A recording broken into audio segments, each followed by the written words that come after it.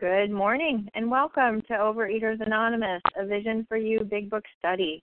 My name is Katie G. and I am a recovered compulsive overeater. Today is Wednesday, July 16th, 2014. Today we are reading from the Big Book, Alcoholics Anonymous, and we are on page 94, the second paragraph, Your Candidate May. Today's readers are the 12 Steps of OA, Cassandra H., the 12 Traditions of OA, Sandy D., and our readers of the text are Deb W., Michelle H., and Rakefet. The reference number for Tuesday, yesterday, July 15th, is 6648. Again, that is 6648. The OA Preamble. Overeaters Anonymous is a fellowship of individuals who, through shared experience, strength, and hope, are recovering from compulsive overeating. We welcome everyone who wants to stop eating compulsively. There are no dues or fees for members. We are self-supporting through our own contributions, neither soliciting nor accepting outside donations. OA is not affiliated with any public or private organization, political movement, ideology, or religious doctrine. We take no position on outside issues. Our primary purpose is to abstain from compulsive eating and to carry the message of recovery through the 12 steps of OA to those who still suffer. Our sole purpose, OA's fifth tradition, states each group has but one primary purpose, to carry its message to the compulsive overeater who still suffers. At a Vision for You Big Book study, our message is that people who suffer from compulsive overeating can recover through abstinence and the practice of the 12 steps and 12 traditions of Overeaters Anonymous. I will now ask Cassandra H. to please read the 12 steps of OA. Cassandra? Good morning, visionaries. This is Cassandra H., a compulsive overeater from Georgia. The 12 steps of Overeaters Anonymous. 1. We admitted we were powerless over food, that our lives had become unmanageable. 2. Came to believe that a power greater than ourselves could restore us to sanity. 3. Made a decision to turn our will and our lives over to the care of God as we understood Him. 4. Made a searching and fearless moral inventory of ourselves. 5. Admitted to God, to ourselves, and to another human being the exact nature of our wrongs. C. We're entirely ready to have God remove all these defects of character. 7. Humbly asked Him to remove our shortcomings. 8. Made a list of all persons we had harmed and became willing to make amends to them all. 9. Made direct amends to such people wherever possible, except when to do so would injure them or ourselves. 10. Continued to take personal inventory, and when we were wrong, promptly admitted it. 11. Thought through prayer and meditation to improve our conscious contact with God as we understood Him, praying only for knowledge of His will for us and the power to carry that out. 12. Having had a spiritual awakening as a result of these steps, we try to carry this message to compulsive overeaters and to practice these principles in all our affairs. Pass. Thank you, Cassandra. And I will now ask Sandy D. to please read the 12 traditions of OA. Thank you, Katie. Good morning, everybody. This is Sandy D., recovering compulsive overeater. Tradition 1, our common welfare should come first. Personal recovery depends upon OA unity. 2, for our group purpose, there is but one ultimate authority, loving God as He may express Himself in our group conscience. Our leaders are but trusted servants, they do not govern. 3, the only requirement for OA membership is a desire to stop eating compulsively. 4, each group should be autonomous except in matters affecting other groups or OA as a whole.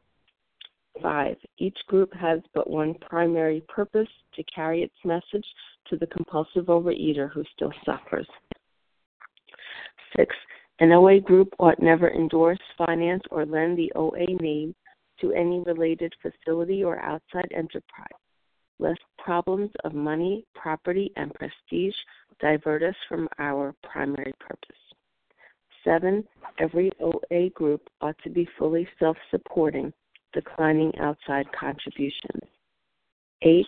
Overeaters Anonymous should remain forever non-professional, but our service centers may employ special workers. 9. OA as such ought never be organized, but we may create service boards or committees directly responsible to those they serve. 10. Overeaters Anonymous has no opinion on outside issues, hence the OA name ought never be drawn into public controversy. 11. Our public relations policy is based on attraction rather than promotion. We need always maintain personal anonymity at the level of press, radio, and films. 12. Anonymity is the spiritual foundation of all our traditions, ever reminding us to place principles before personalities. I pass. Thank you, Sandy. How our meeting works. Our meeting focuses on the directions for recovery described in the Big Book, Alcoholics Anonymous. We read a paragraph or two from the literature, then stop and share on what was read. Anyone can share, but we ask that you please keep your sharing to the topic and literature we are discussing, and that you keep your sharing to approximately 3 minutes. Singleness of purpose reminds us to identify as compulsive overeaters only. Our abstinence requirement for moderators is 1 year, and for readers is 6 months. There is no abstinence requirement for sharing on topic. The meeting does request that your sharing be directly linked to what was read. We are sharing what the directions in the Big Book mean to us. To share, press star 1 to unmute. Once you are done sharing, let us know by saying pass, then press star 1 to mute your phone. In order to have a quiet meeting, everyone's phone except the speaker's should be muted. Today we will resume our study of the Big Book, Alcoholics Anonymous, on page 94, starting with the second paragraph, Your Candidate May. And I will now ask Deb W. to please get us started. Deb? Good morning, Katie. Good morning, Vision for You. This is Deb W. In Oklahoma. Your candidate may give reasons why he need not follow all of the program. He may rebel at the thought of a drastic house cleaning, which requires discussion with other people. Do not contradict such views. Tell him you once felt as he does, but you doubt whether you would have made much progress had you not taken action. On your first visit, tell him about the Fellowship of Alcoholics Anonymous. If he shows interest, lend him your copy of this book. So I'm getting from this paragraph that I am giving information and I'm listening to the candidate. And I can identify at the point of he may rebel at the thought of a drastic house cleaning, because when I came into the program because I ate too much and I wanted relief. And there, coming in the door, I really hadn't bought into the fact that I would be doing a house cleaning. I would be looking at the things in my past, because I really couldn't relate my behaviors with the problem with eating too much.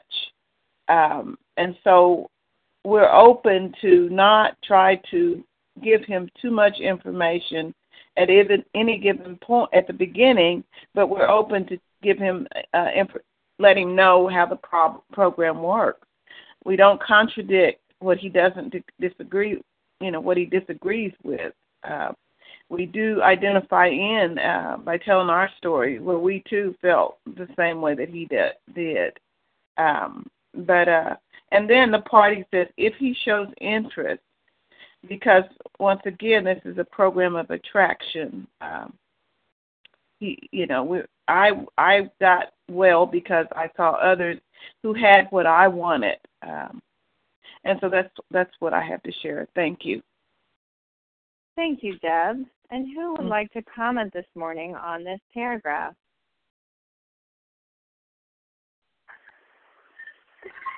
This is Bella. Can I share? Larry. Yes, Bella, please go ahead. We'll have Bella, and then we'll have Larry. Katie, F. Okay, so we're going to go Bella, Larry, Katie, F. Bella, please go ahead. Thank you. Good morning. My name is Bella, and I'm a thankful recovered compulsive overeater. Thank you, Katie, for doing this service, and thank you very much, everybody on the line. Tell him you once felt as he does. Such a wonderful sentence. And this is the program. This is the program of we. It's a program that we are all together. And it's such a beautiful thing that it's the first thing, acceptance. It's not that I am better than you. It's not that I know better than you. It's not a selfishness program that, if you want, I should be your sponsor, or if you want, I should tell you what I am doing. You have to accept my ideas. No, it's a program of sharing the experience, strength, and hope. And yes, it's a program that I have to work and tell him that you were there. Yes, I was there. It's not a program that I know better. It's a program that, yes, I can share my experience because I was there. I understand you. I accept you and I respect you. I was the same. I know what you are going through. I am not judging. I am not blaming because I was there. Yes, I had the same thought, and I want to share with you my experience, strength, and hope. What brought me to now to believe in a different way, to change my belief. Thank you for letting me share, and I pass. Thank you, Bella. And Larry, please go ahead.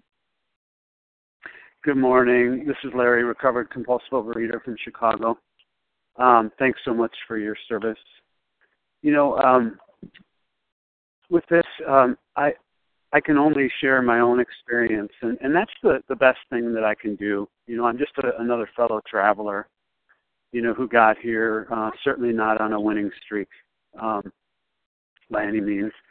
And my experience was personally that I was not willing to work this practical program of action that got me well for a long time.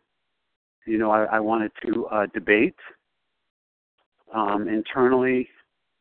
I wanted to debate with others. I wanted a softer, easier way because it was painful to do the program of action. Steps 1, 2, and 3 for me were seemingly quite easy. I felt that I certainly understood I had a problem, and began to learn more about that problem, and understood that that I had an allergy to the body and an obsession of mind. The thing was, when I got to step 4, that's where, these action steps start. And I never followed through with anything that was the least bit uncomfortable for me. And I'll be darned if I'm gonna do that. I want this program according to the way that I'm most comfortable having it. That was where my thinking was. And no amount of frothy emotional appeal or persuasion. I think a lot of times we try to persuade others to do it. I'm nobody's therapist. I'm compassionate. I try to be, because this is all God has changed me. So I try to be compassionate. I try to be there and to be helpful. But I'm doing a disservice to others, I've learned, if I am trying to persuade them. Just work the steps. No one could have convinced me to do that. The disease persuaded me to do that. And it wasn't fair. It didn't seem fair that that's the way it was. But that indeed was the way it was for me. So all I know from my experience is I could not get well, could not have a spiritual awakening, and there's a spiritual awakening for me, very unscientific in how this occurred. I just worked the steps, all the way through. If I'm on step 4 or step 5 or step 6, I haven't had a spiritual awakening sufficient to arrest this disease. I mean, step 12 is pretty clear. We're in that part, working with others, having had a spiritual awakening as the result of working these steps. Larry, what's more clear than that? You're on step 4, buddy. You haven't had a spiritual awakening. Why am I not feeling better? Why am I not changing? There was no promise that you would change yet, Larry. You may be starting to change a little bit, but there's no promise that you would have a spiritual awakening sufficient to arrest this disease. And I had to get that. Deep down in my subconscious. I had to get that. And once I did, and I worked the steps and quit the debating, then something happened. And the same, if it happened for me, it can happen for you. And with that, I'll pass. Thanks, Larry. And Katie F., please go ahead. Good morning. This is Katie F., a recovered compulsive overeater in Virginia. Your candidate may give reasons why he need not follow all of the program. And, it said back in How It Works on page 58, at some of these we balked. We thought we could find an easier, softer way, but we could not. And then on 59, half measures availed us nothing. So these are really strong warnings that if someone isn't ready to you say jump and they say how high, then you are probably wasting your time. Because I spent 6 years in OA saying yes, but, yes, but, yes, but. I wanted what you had, but I didn't want to do what you did. And when I work with newcomers now, I tell them what I do. And I work a very structured program. And if people don't need that much of a structured program, then they can find someone who doesn't have such a structured program but has the recovery they're looking for. And there are people out there. Not everybody is a critical level compulsive overeater, chronic liar, manipulator, bend the rules, find a loophole like a little mouse, like I am. But until I was willing to admit that, I'm admitting that willingly today on this line because I know that's what I am. I know that left to my own devices, I will find any way to not do what you want me to do because I think I am so special and so different and so unique. And that idea had to be smashed. The idea that I could recover on my own and do it my way had to be smashed. And that's what this is saying, that we, if someone wants to rebel against it, then, what I do is I reel people back in and say, you know what, we're not talking about step 4 right now. Let's just get through your first day. Let's get through, the surrender process. Don't worry about what you have to do, next week or next month. And that's the way my life is even today, that when I get projecting into the future and get fearful about the what ifs of my life, and there still are what ifs, I have to be reeled back in by my sponsor and say, what's the next right thing to do today? And so if you're talking to a newcomer, the next right thing they need to do today is to be willing to surrender the food, to put down the food, and that, unfortunately, in OA is where the debate begins, and it doesn't have to be that way. The food can be put down where it's not calling you anymore, and you can accept this way of life and move on and have a beautiful life. But if you stay back in that, position of, terminal uniqueness, you're going to get nothing. With that, I'll pass.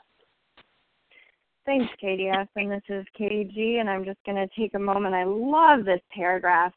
What it reminds me of is I may rebel. So like this candidate, this applicant, right, to our program who's considering is he going to move forward with the program, he may rebel at the thought of a drastic house cleaning. And it reminds me of, so what is rebel? It reminds me of the spiritual experience where it says there is a principle which is a bar against all information, proof against all arguments, and which cannot fail to keep a man in everlasting ignorance. That is contempt prior to investigation, or bitter scorn. It's like defiance. I am internally defiant, and when I came in, I had to continue going out there and get badly mangled and badly hurt. Because I was like, yeah, what kind of spiritual program are we talking about? What kind of meal plan are we? Like, I wanted to negotiate, right? Like, my life is going so well that I think negotiation is a really good skill. And so when I talk to newcomers, I'm not going to argue with them. I'm not going to tell them that I think what I have is what they need.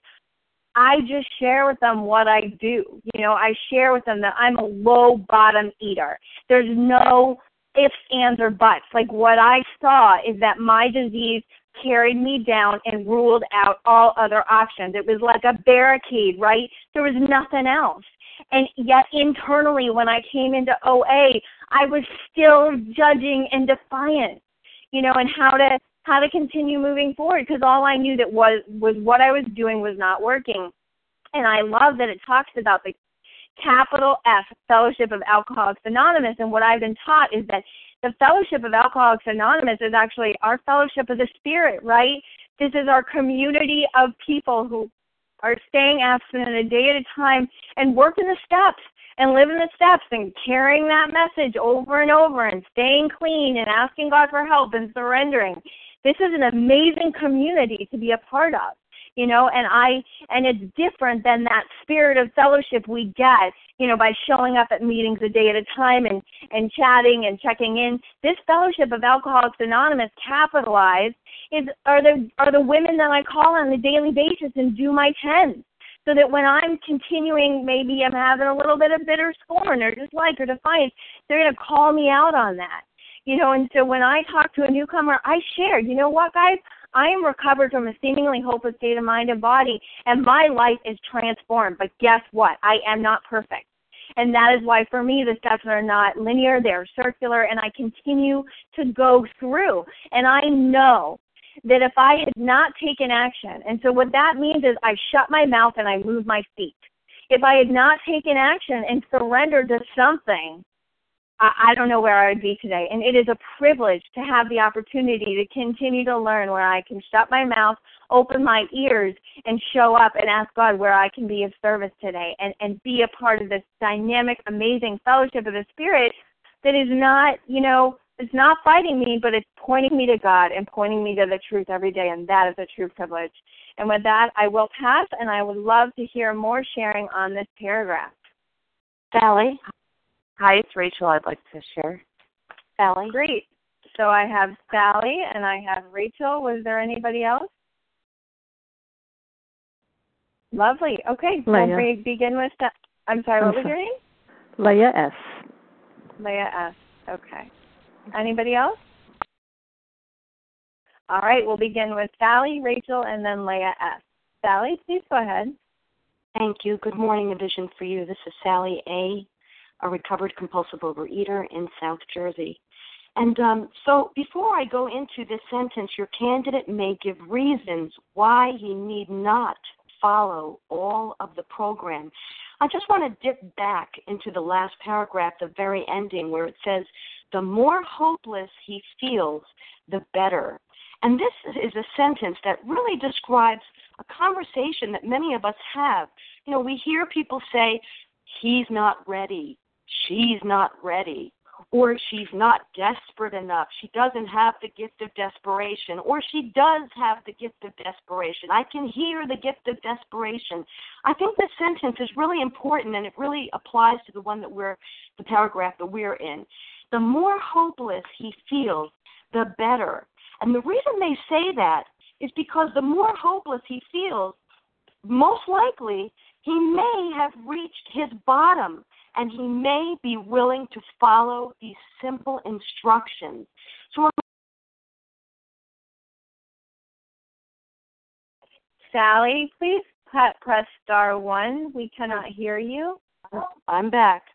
So when we get to this paragraph, your candidate may give reasons for why he need not follow all of the program. You know, it's kind of a pain. It's a bit of a difficulty when someone comes and they want our help, a recovered person's help, when they ask me for help. And they come, but there's all kinds of disclaimers. Oh, I can't, I don't have time.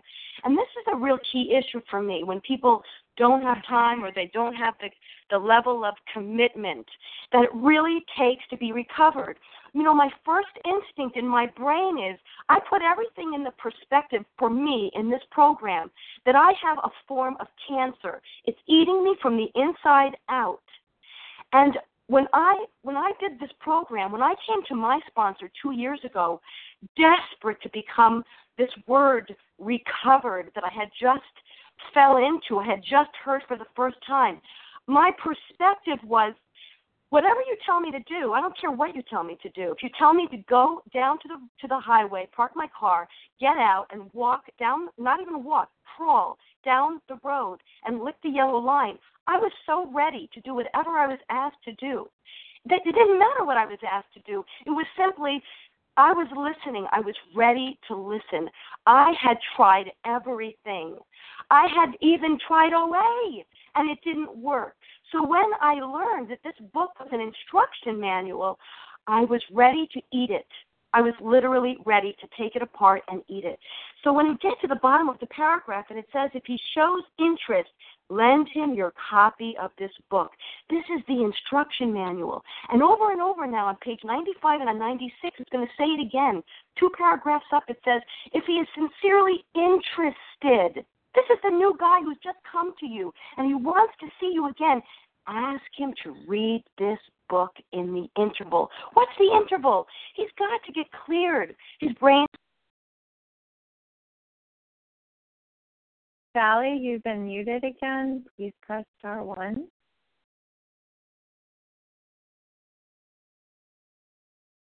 Sally, okay. If you could. I guess that's my signal. I'll just end by saying, I didn't know whether you heard me say it. 2 paragraphs up, if he is sincerely interested and wants to see you again, ask him to read this book in the interval. And the interval is that when we first come to someone, we really want to get ready. If you haven't left the food fog stage, the first couple of days when you're in a food fog, it's very, very helpful to start reading this book and get cleared before you try to listen. And that's a very important starting place that this book brings us to, that we would start reading, that we would come prepared to listen and follow directions. Thanks for letting me share. With that, I pass.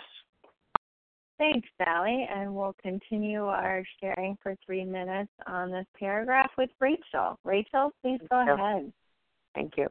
Hi, this is Rachel, compulsive overeater, Rachel H. calling from New York. Good morning. Thank you so much, everyone, for your service. So, as everything in the big book, what powerful words and what amazing guidance in terms of how to deal and work with other people, especially those who need help. I know for me, it's very difficult for me to provide help to someone without telling them what to do, without trying to fix them, without feeling willful about it. I really relate to this a lot because I'm still early on in my recovery and early on in my steps, and it's crazy, like seeing myself in the big book. I don't know if that's a reflection of my self-obsession or just the fact that the big book is so amazing. But when it says, your candidate may give reasons why he need not follow all the program. He may rebel at the thought of a drastic house. He may rebel at the thought of a drastic house cleaning, which requires discussion with other people. I mean, here I was binging my brains out, hopeless, and when I'm talking to my potential sponsor about the program, I'm sitting there saying, well, I'm really concerned about, having to make amends with people later. And it's like, hello, like I have like crumbs on the side of my mouth. Like that's how much I'm in the disease physically, emotionally. And thank God I'm not in that place right now, and I'm abstinent and I'm working the steps. I mean, right now I know that it makes sense for me to feel irritable, content, because I haven't gotten through the steps. But I totally understand this in terms of this idea of, hello, like look where you are right now. And I always have to remind myself that I am drowning. This disease is not a disease of a middle. It's not a disease of, oh, I'm struggling. No. I am drowning. I am literally drowning, and I don't need to believe in a God to be saved. I just need to believe that I can't save myself in those waters of the disease. I need to grab onto something that could save me, and it's not myself. I can't save myself. And having the patience to take things one day at a time, it's helpful, but even more than that, for me, it's about having a relationship with a higher power where I can say to myself or feel inside my heart that I have steps ahead of me to get through. And yes, house cleaning, discussion with other people may be scary, but when I'm at that place, God willing, I will be a different person, which is, what my sponsor has said to me, that it's like I'm thinking that I'm going to have the same head I have now at that step. And so it scares me. So I'm working on that, of just really being with the step on that right now. But wow, what an amazing, really kind of blows it out of water in terms of that, even though we are so convinced we are compulsive eaters and we are so convinced that we are addicts, it says, do not contradict such views. Like, don't argue with them. Like, they have their defenses up for a reason, and it's not our job to break someone down. It's not about a negative. We're not looking for them to have a negative, humiliating experience where they feel like, oh my gosh, I really am living in this illusion. Oh my gosh, and then they associate that humiliation with us, but rather showing them that there's something better. I mean, even for me, I see at work, friends, family, and people say to me, your face is glowing. Like, what's going on? Like, and I don't need to go on and on with them about how, well, sugar is so bad because it makes you this. And no, it's when people see the positive example, the positive role model, they see the effects on your body, but it's that glow. Like I once heard a woman share that the most uninteresting part of her is her weight loss. And that blew me away because in my mind, like, oh my gosh, weight loss is everything. That's the most interesting part of who you are is what your body looks like. And when I think about that idea, it's like, wow, this program is so much bigger than that. And when we talk to someone else and we show them that weight is just data in our lives, it's not about who we are. We've enlarged our spiritual life. It's an amazing experience. Okay, with that, I pass, and thank you all so much. Thanks, Rachel, and we'll continue our 3-minute sharing on this paragraph with Leah S. Leah? Good morning, Katie, and thank you all. This is Leah S. from Brooklyn, New York, and what this paragraph is telling me is continuing to give me direction on how to spread my positive feelings and how to go about discussing and doing 12 steps.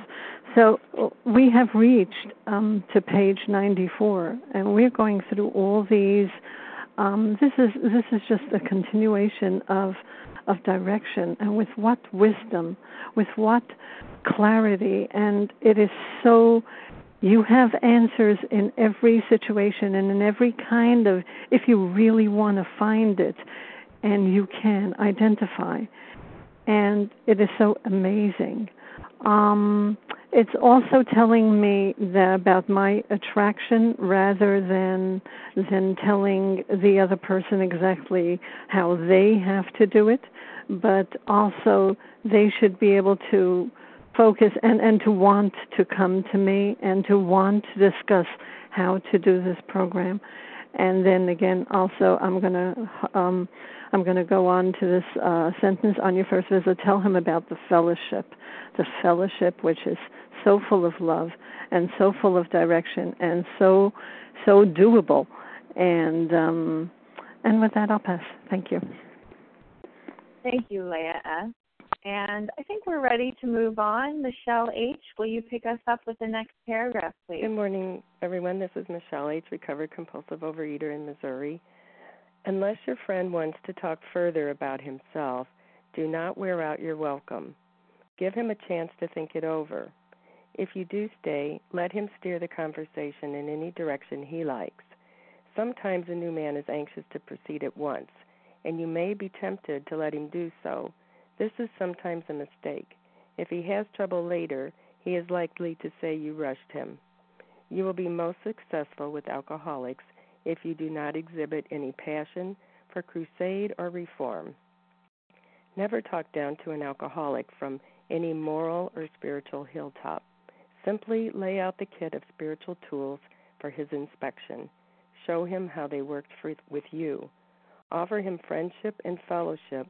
Tell him that if he wants to get well, you will do anything to help. And yes, as we're describing, working with others, step 12, these are the directions on how I'm to work with other people to carry the message. And I was just glancing back at the previous paragraph, and it says on your first visit. So this is an initial talking to, if I may relate it to like a newcomer who comes to their first meeting, and they're trying it out, and they're coming in to see if this is for them, and I'm there to welcome them, but not to wear out their welcome by trying to convince them. I'm going to give them a chance to think it over, and going on down, it says, try not to exhibit this passion for crusade or reform. Never talk down to an alcoholic.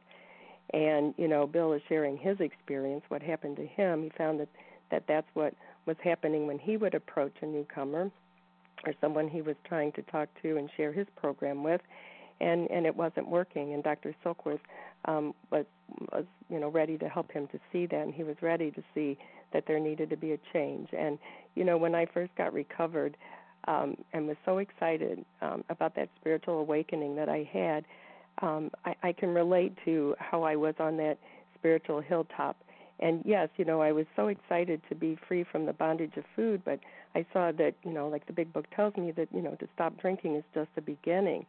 And I forgot that what got my attention when I was suffering was the story of what brought people into the rooms and how I could relate to the disease that was going on, and that how these people became free from the bondage of food. And, in the beginning, I couldn't see how I was a crusader and just really saying, oh, it's beyond the food, it's that freedom from bondage of self. Well, I wasn't getting anybody's, I wasn't attracting anyone to the message. And slowly I learned that I need to show them how they worked for me. I need to show this new person how it worked for me to get free from, first, the bondage of food. Food has to die. I need to surrender that. And, how it's worked for me. The other thing that stands out, show this person how they worked for me. How it worked for me is I became a more compassionate, accepting, tolerant person. That tolerance and love, compassion that we would show a sick friend, that will come through as a recovered person. And that will also demonstrate how these steps worked for me, because I won't be there trying to convince them. To try to exert my will, my self-will. I'm going to realize that God does the healing, and I just need to lay out the spiritual toolkit and just get honest with them, share deep down within myself how this worked for me, how, yes, I came in and, the food the food had me. It had my every thought. It had my every action. And I didn't think I would ever become free from the bondage of food. But, yes, I need to work these steps, and these steps will definitely help me. But here's the person I was before, and this is the transformation. And I need to share and accept them right where they are, not forcing, not coercing, not on my spiritual hilltop, but just, simply stated, this is where I was, and, so they can identify him with me and just show them exactly, offering and extending a friend of, friendship, but that this is serious business. It's a fatal disease, and if you're interested, I'm here to help. That I pass. Thank you, Michelle. And who would like to comment on the paragraph we just read? Kim? Sure, Kim. Go ahead. Was there anyone else? Did I miss someone? Paula? Paula. Great. Just checking my ears. Great. So we'll start with Kim, and then we'll go to Paula. Kim, go ahead, please. Good morning, Katie. Good morning, all. My name is Kim G., and I'm a recovered compulsive overeater from South Jersey. I want to pick up on this line. Sometimes a new man is anxious to proceed at once, and you may be tempted to let him do so. This is sometimes a mistake. And I have to say, as a fellowship, I think we do this. How often when a newcomer comes in do we bring them to the chapter how it works? Because we want to get them in and tell them about that inventory, and they don't know what they suffer from. And I sit here tell the new man, I think this is often a problem for those of us like me who've been in the program 10, 20, 30 years even. I'm like, yeah, I've done steps 1, 2, and 3. I just want to go right to the inventory. But think about the way the big book is set up. The inventory starts on page 64. So we've had, with the doctor's opinion, 70-something pages to study before that. And if we just let people start the inventory and they haven't gotten grounded in steps 1, 2, and 3, and then they tumble back into the food, they're going to think that the steps don't work. So let me tell you, what does step 1 mean? Do I really know that I'm powerless? For many years in Overeaters Anonymous, what I would do is when in my meetings, they would often say, are there any other compulsive overeaters here besides myself? And I would raise my hand. But what I was really raising my hand to was I'm fat and I don't want to be fat anymore, or I'm no longer fat and I'm terrified of getting fat again. I didn't know what a compulsive overeater was. So I just like to challenge everybody. Something I often ask people who've been in their rooms a long time that told me they've done steps 1, 2, and 3. I say to them, okay, let's pretend a Martian came down from outer space, never been to Earth, and he asks you, what is a compulsive overeater? Try to describe to me who a compulsive overeater is in 3 minutes. And often people are stumped. Well, I eat too much. A lot of people eat too much. And you start to list the consequences, the diabetes, the obesity, my knee's been replaced, I've had bariatric surgery. That doesn't make us compulsive overeaters. What makes us compulsive overeaters is this twofold nature, allergy of the body, obsession of the mind. So I just like to challenge people. If you're struggling and you want to get to these later steps, why don't you call someone and try to describe what is a compulsive overeater? Try to really break that down, because until we know what we suffer from, in my experience, we're not going to submit to this program the way we need to so that we can recover from this illness. So I'll read that one more time. Sometimes a new man, or like I said, someone who's been in the room for 30 years, is anxious to proceed at once, and you may be tempted to let him do so. This is sometimes a mistake. And with that, I pass. Thank you, Kim. And Paula, please go ahead. Thank you, Katie, and thank you for your service this morning. And good morning to all my fellow travelers. And this would be Paula D. from New Hampshire. I just want to look at that top line, right on the top of the page, working with others. And we see a subtle difference here. Unless your friend, wait a minute. Now we talked about protege. We talked about prospect. We talked about candidate. We've moved to friend now. Unless your friend wants to talk further about himself, do not wear out your welcome. Oftentimes I would visit my children, and I would be in the home, and I wished I had a video camera of when that door shuts and I'm going out to the car. You know what it would be doing? I'm going to be clear here. They'd be going with their head, oh, whew, thank goodness she's gone. Thank goodness she's gone. What did I bring? What did I bring? Do not wear out your welcome. You came for visit. You didn't came to correct. You didn't came to clean. I love this part as we go down, and I'm going to move right on down. Never talk down to an alcoholic from any moral or spiritual hilltop. Did we forget where we were? If the tables were turned, and the tables were at one time, I know who I am, and I know who I was, and I know where they are. Never talk down. Simply, and I love this, lay out the kit of spiritual tools for his inspections. Yes, I don't hand it to him. I can't do that. I put him at his feet. His action is to bend down and to pick them up. That I cannot do for him.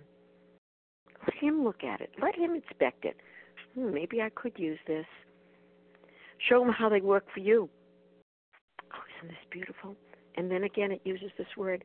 Offer him friendship and fellowship. Tell him if he wants to get well. You will do anything to help. Did we not start to be helpful as our only aim? I keep going back to that line because it reinforces why we are there. We're not there to get another award like in Girl Scout. Oh, another badge. Pin it on, girl. No. I am growing tomatoes, and some of them are red at a certain time. I am so excited when they get red. Look, they got red, but I couldn't control it. I couldn't make them get red. I did my part. I fertilized. I put them out in the sun. I would turn the plant. These are patio tomatoes. Turn the plant. But I have no control over that. But I do my part. And I will do anything to help. A flower blooms at his own pace. Thank you for allowing me to share. And with that, I do pass.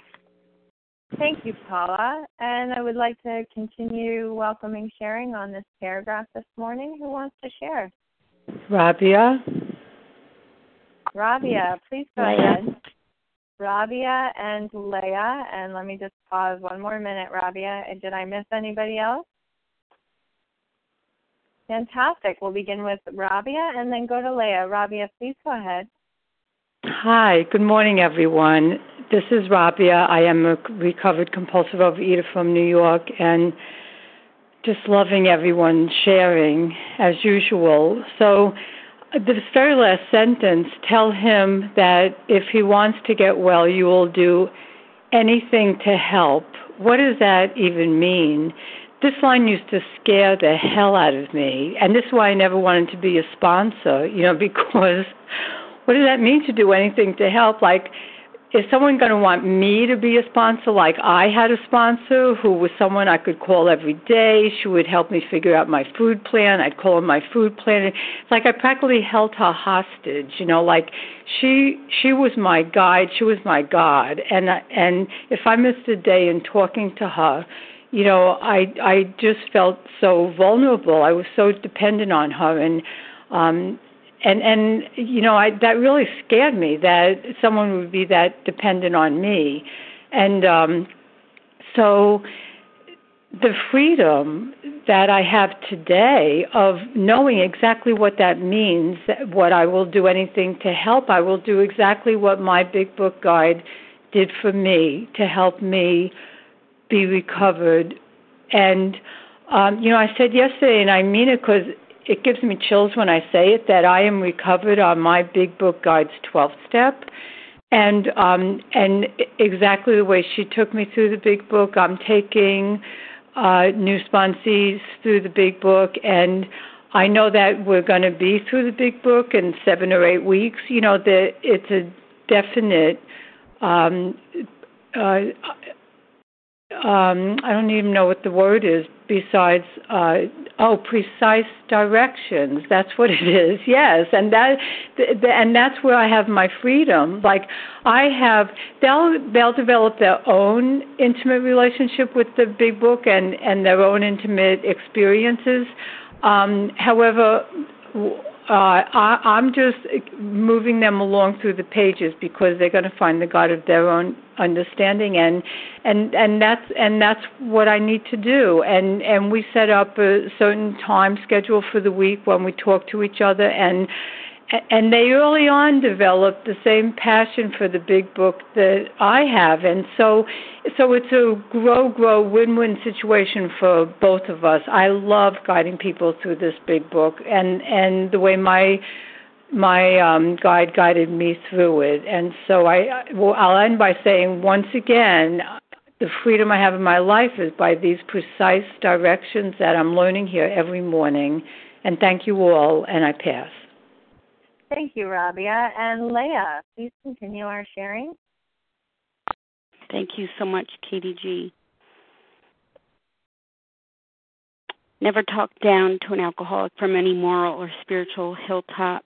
Simply lay out the kit of spiritual tools for his inspection. Show them how they work with you. You know, it's a very tender thing, talking to a still suffering compulsive overeater. The big book teaches us that, that dark past that we lived is now going to become the greatest possession that we have, because we have experienced a particular, journey in our lives. We know more about compulsive overeating than anybody alive because we're the only people that have experienced it. And we now know more about recovery from compulsive overeating than anybody alive because we're the only people that have experienced that. So God has equipped us with some very, very unique knowledge and experience to help very, very unique group of human beings. So this is not about me trying to persuade somebody. This is just sharing with them what worked with me. I love to laugh. Anybody that's been around me in a room, I love to laugh. I really do. Recovery has enabled that. But it wasn't laughter that, brought me here by any means. It was pain and tears and rage and desperation. That was the motivator to affect, change in someone like me. So, when I speak to somebody, I tell them that, I've been abstinent since January 19, 1987, and that says a couple of things. I haven't needed to take that first compulsive bite because this program of recovery has given me these steps and these principles to work with to make those changes within myself with God's help and my attitude. So it's no longer necessary for me to look for some substance to make me feel comfortable. And the other thing that says is that this program works. Something came between me and compulsive overeating more than 27 years ago and has been there ever since. And that's called the recovery process. The big book teaches us about alcohol, compulsive overeating. But, of course, we all know that is just a symptom of the problem. I knew everything there was about compulsive overeating. I was a very smart compulsive overeater. I had done a lot of reading, and I had sought a lot of help, assistance from physicians and other well-meaning people. I had a wide variety of experience with compulsive overeating. What I didn't know about prior to January 19, 1987 is how does Leah live in Leah without needing to binge to stand it. And when someone sat across from me and shared with me that their life had been transformed by this kit of spiritual tools, I left that conversation with something I came in without. I left with hope. I had hope. I had hope that I did not have to live in this madness and mayhem anymore. And so it was through that conversation, which offered me friendship and some fellowship and a message of hope and possibility, that I left there and with the understanding that I did not have to compulsively overeat anymore. I did not have to live that way anymore. I did not have to sit in a car in a dark parking lot for hours and binge my brains out until my eyeballs hurt. I did not have to do that. There was going to be a way out. Why? How did I know that? Because there was a recovered fellow recovered people that were living proof of this program of recovery. And that's what we who are recovered have to offer today. When we talk to newcomers one-on-one, or when we talk to newcomers on this line, we are living proof that some power greater than human power is working in our lives also. And with that, I pass. Thanks. Thank you, Leah, so much.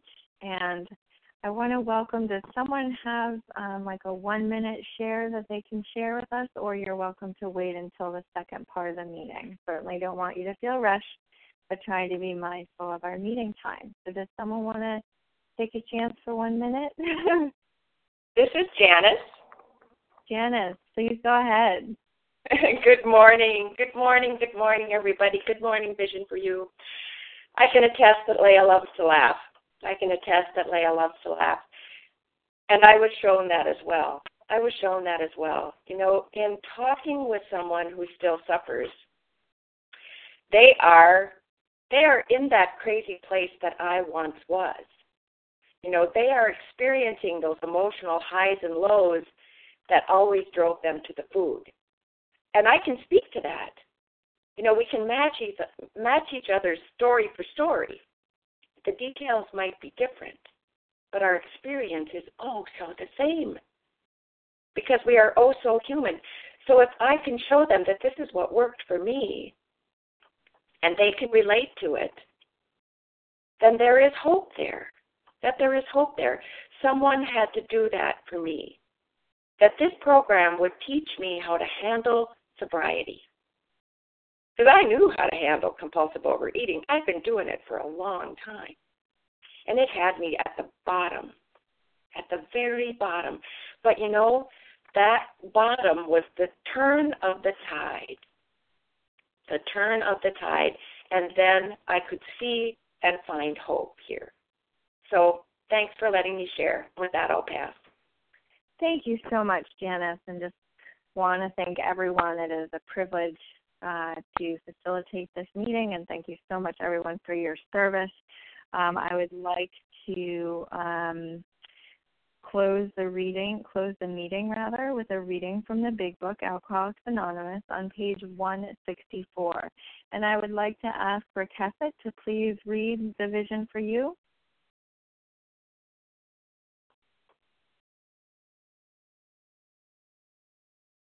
Rakefet, are you available to please read A Vision for You? Yes, Katie. Hang on Wonderful. Just a second. Hi, this is Rakefet, compulsive overeater from California, and page 164. Our book is meant to be suggestive only. We realize we know only a little. God will constantly disclose more to you and to us. Ask Him in your morning meditation what you can do each day for the man who is still sick. The answers will come if your own house is in order, but obviously you cannot transmit something you haven't got. See to it that your relationship with Him is right, and great events will come to pass for you and countless others. This is a great fact for us. Abandon yourself to God as you understand God. Admit your faults to Him and to your fellows. Clear away the wreckage of your past. Give freely of what you find and join us. We shall be with you in the fellowship of the Spirit, and you will surely meet some of us as you trudge the road of happy destiny. May God bless you and keep you until then.